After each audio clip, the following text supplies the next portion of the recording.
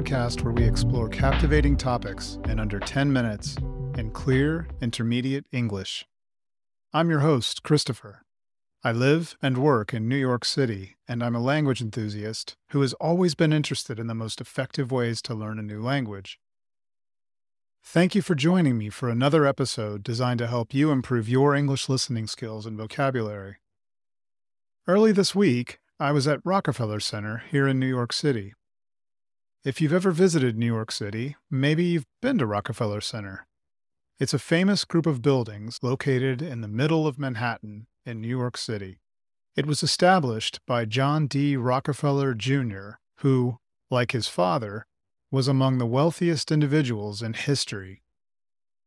NBC, which is a major television network in the United States, is located at Rockefeller Center. You'll also find a very famous ice rink, restaurants, stores, and Radio City Music Hall, a popular theater.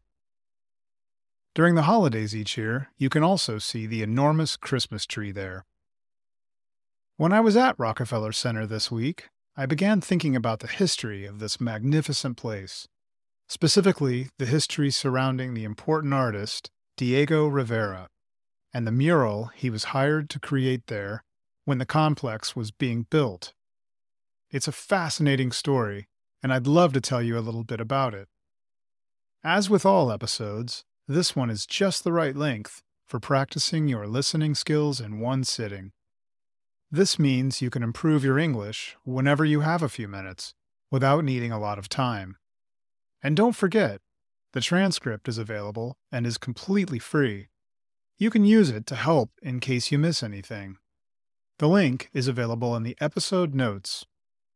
Okay, let's get started. Maybe you're familiar with Diego Rivera, one of the most famous artists from Mexico. He was born in Guanajuato, Mexico, and he studied art there. When he was 21 years old, he left Mexico to live and study in Europe, mainly in Spain and France. During that time, Rivera met important artists like Pablo Picasso and Piet Mondrian. Like many artists of the 1920s, Diego Rivera was a leftist, and he joined major social and political movements in Europe that focused on the rights of workers and the poor during a time of prosperity after World War I and before the Great Depression. In 1922, Rivera joined the Communist Party. In 1929, at the age of 35, and after living in Europe for 14 years, Diego Rivera returned to Mexico, partly because of the social movements associated with the Mexican Revolution. At that time, his style had become a combination of the techniques he had learned in Europe and the pre-Columbian style of Mexico and the Americas. So here we have our two main characters. First, one of the wealthiest capitalists in history, John D. Rockefeller, Jr., and second, a great artist who is also a communist, Diego Rivera. Maybe it's true, opposites attract. John D. Rockefeller Jr. began the planning of the Rockefeller Center complex during the 1920s, around the same time the Great Depression began. Rockefeller, a patron of modern art, wanted a grand mural in the lobby of the main building. He and his adult children considered Diego Rivera, as well as Pablo Picasso and Henri Matisse, for this job. These artists were the greatest and most important artists of the time. After a retrospective at the Museum of Modern Art in New York City in 1931, Rivera received commissions throughout the United States, and his wife, the brilliant artist Frida Kahlo, traveled with him. In 1932, John D. Rockefeller Jr. hired Rivera to do his largest public project yet, a massive mural in the lobby of the main building at Rockefeller Center, the RCA building. John's children were already friends with Rivera, and they helped to hire him. John D. Rockefeller Jr. gave Rivera a theme: Man at the crossroads, looking towards a hopeful future. Rockefeller wanted the mural to portray a modern man at a crossroads, looking ahead without certainty, but with the optimism and vision to reach a new and better future. Rockefeller's expectations were outlined in a 3-page contract. Rivera presented a sketch that expressed a theme that was satisfactory for both Rockefeller and for Rivera. The proposal was for a 63-foot mural, with workers celebrating various facets of modern life: industry, science, socialism, and capitalism. While Rivera was in New York, many members of communist and leftist organizations were very angry with him because Rivera had accepted work from the Rockefeller family, who were famous capitalists. They believed that Rivera was betraying his beliefs, and Rivera was clearly bothered by this criticism. One day, Rockefeller's son, Nelson, visited when the mural was nearly finished. During this visit, Nelson saw that the mural showed communism on one side and capitalism on the other side. The side that showed communism appeared peaceful and orderly, and Vladimir Lenin was in the center, unifying people, joining their hands.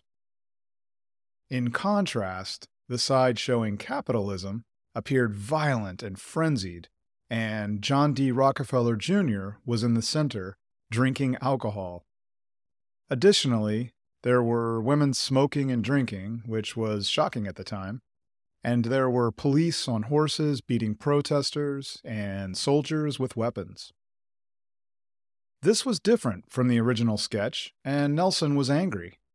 For 4 months, Nelson and his father negotiated with Rivera to have Lenin and Rockefeller removed from the mural. However, Rivera said his intention was clear from the start, and he refused to make any changes. Rivera gave the Rockefellers an ultimatum. He basically told them that he would prefer that they physically destroy the mural than destroy his idea. Nelson Rockefeller paid Rivera the full fee of $21,000, and he told Rivera never to return again to the site.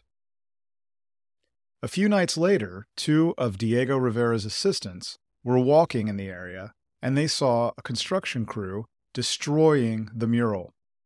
In 1933, Rivera returned to Mexico with photographs of his mural before it was destroyed.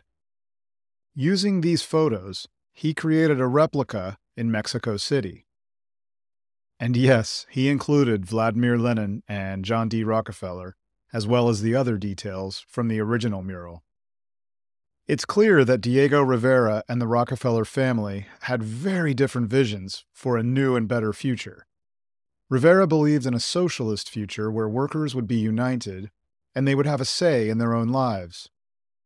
The Rockefellers, on the other hand, believed in a capitalist future where individuals would pursue their own economic interests without a focus on the well-being of workers. After these events, the Rockefeller family received much criticism for many, many years because they had destroyed such an important work of art by a great artist. Artists, intellectuals, and political activists across the spectrum denounced the Rockefellers' decision. Protests erupted outside Rockefeller Center, with artists picketing and chanting that art should not be censored. In fact, the destruction of the mural resulted in a bigger debate about censorship, freedom of expression, and the role of art in society. Some saw the mural's destruction as a blatant act of censorship, silencing a critical voice and reflecting the power of wealthy people to suppress other points of view. Others defended the Rockefellers' right to control their own property, and they argued that artists shouldn't be surprised by the consequences of expressing controversial views. The mural showed the tension between capitalism and communism, and this added to the political disagreements during the Great Depression. For many people, it became a symbol of the battle between regular workers and rich people, with Rivera on one side and the Rockefellers on the other. The destruction of Man at the Crossroads was a defining moment in American art history, resulting in conversations about the power of art to challenge social and political norms. While the original mural from Rockefeller Center is lost forever, the version in Mexico City is a testament to Rivera's original vision, and it is a reminder of the ongoing struggle for the freedom of expression. Thank you for listening.